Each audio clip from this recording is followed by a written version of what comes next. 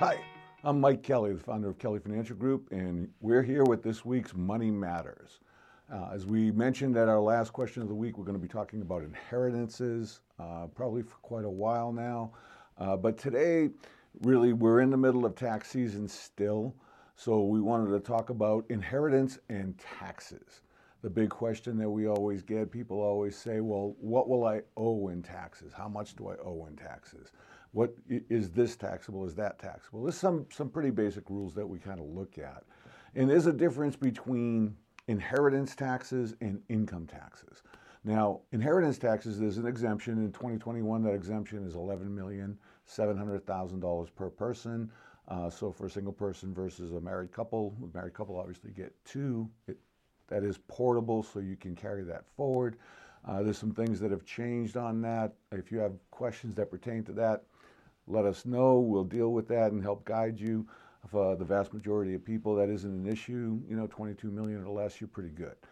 But really, when you look at inheritance versus income tax, the question people have is income taxes.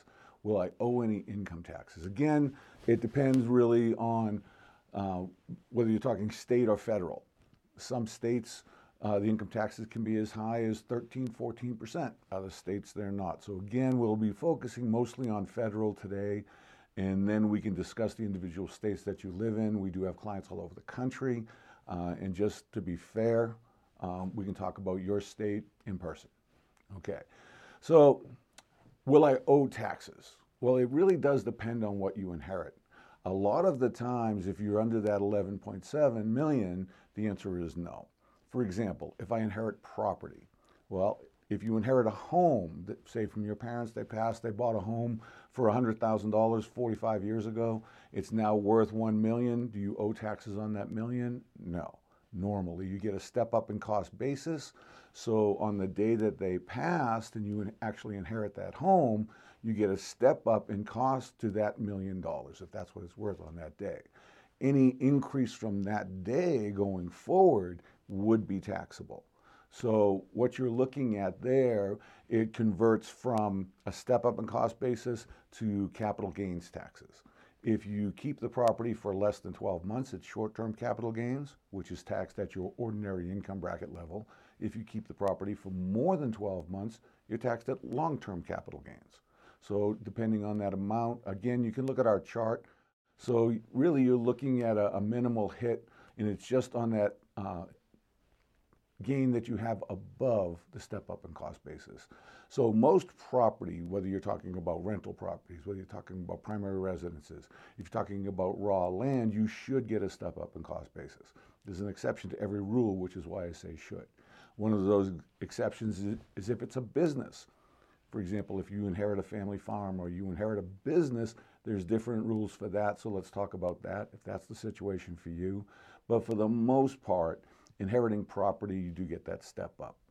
That's also true when you're talking about investments, stocks, bonds. With stocks especially, you get a step up in cost basis. Now we have clients that purchased stocks 30, 40, 50 years ago when they were younger and it was their favorite company and they just held on to it, and lo and behold, that company is now worth billions of dollars and the stock is very significant. It doesn't take many shares to add up pretty significantly. So with stock, what you wind up doing is also getting a step up in cost basis. So that stock can be inherited tax-free. Typically, when you're sitting there and a person says, well, I want to plan for my inheritance, what should I do? Should I take money out of my IRA because that's taxable to me, or should I liquidate some of my stock because then I'm only paying long-term capital gains on that? It really depends on their tax bracket. A lot of times we'll have people take money out of their IRAs and leave the stock to grow so that that money passes tax-free to their heirs. Again, I'm a firm believer that taxes are going to go up. The way the government is spending money, I feel that tax rates and tax brackets are going to change in the future, not to our benefit. So anything that you can pass on tax-free is good. From the person inheriting the stock, definitely is much better to have it get tax-free.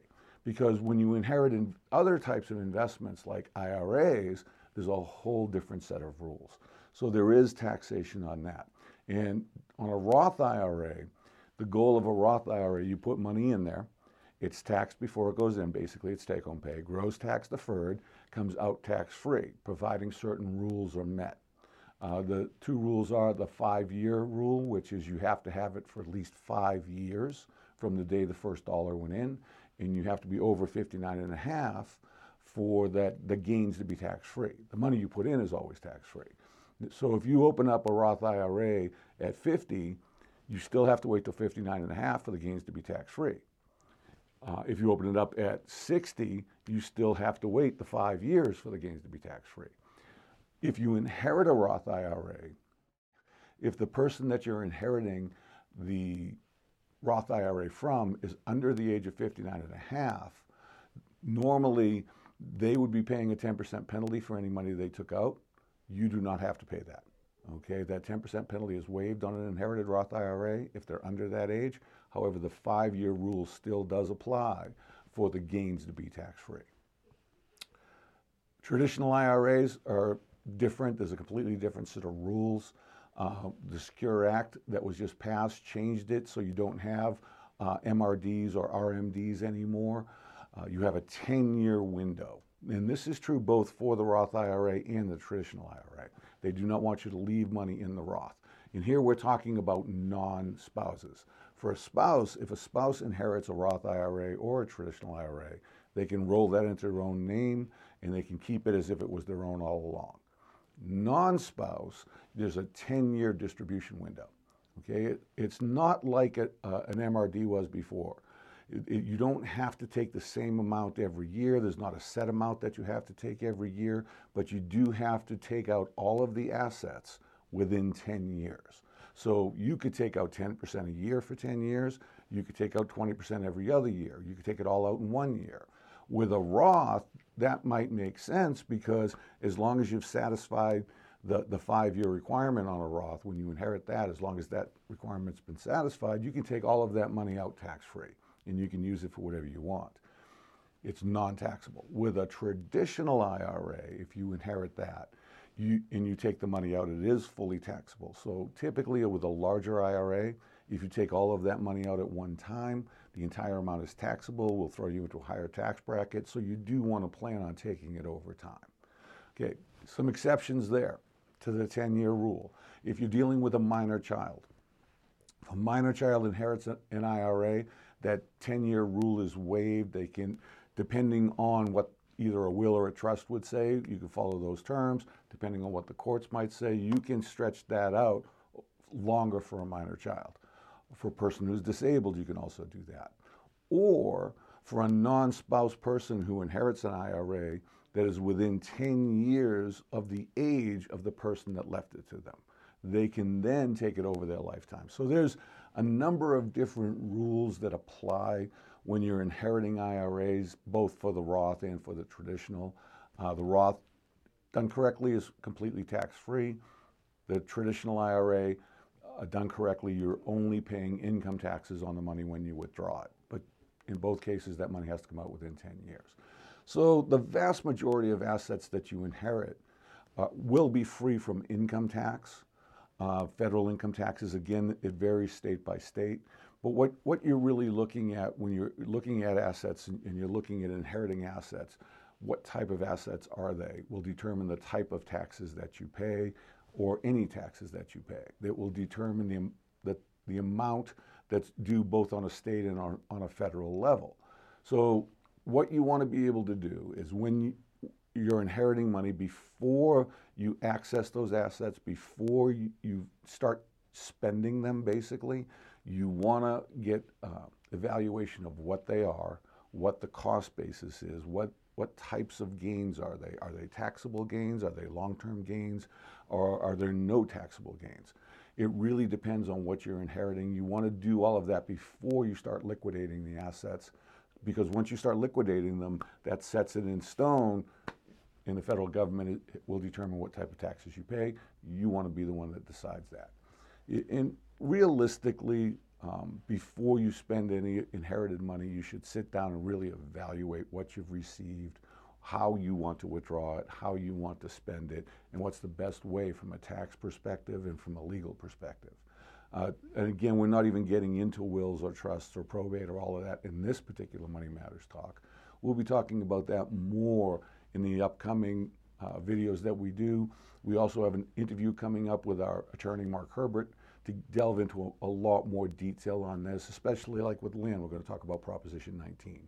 When you look at the different factors that have changed over the last year, or what we call legislative risk, these are things that have changed. There's a lot more changes coming. So we want to make sure that we keep you updated. We want to let you know what's going on. So this is just some pretty general information for you here today. If you feel that it's helpful, give us a call if you need questions asked. If you're in a situation where you just need some advice, you can click the link below, schedule a 10 or a 15-minute phone call, or schedule a time to come in and sit down and talk about it. Typically with subjects like this, we like to look at the actual statements or look at the paperwork of what you're inheriting so we can guide you correctly. So sitting down is normally better. If you know somebody would benefit from this, you can forward this to them and we can sit down and talk with them and help guide them. The key is you want to minimize the tax hit on any inheritance that you get. Depending on the type of assets that you get will really determine how we can help you with that. If you'd like to just call us directly, our phone number is 661-273-9005. Thank you. Appreciate the time you spent here today. And it really is important that you pay attention to these because your money does really matter. Thank you. Securities offered through SCF Securities Incorporated, member FINRA, SIPC. Advisory services offered through SCF Investment Advisors Incorporated. SCF Securities Incorporated and Kelly Financial Group are independently owned and operated. Neither Michael Kelly or Arlen Kelly offer legal or tax advice. This material is not intended to replace the advice of a qualified tax advisor or attorney. Please consult legal or tax professionals for specific information regarding your individual situation.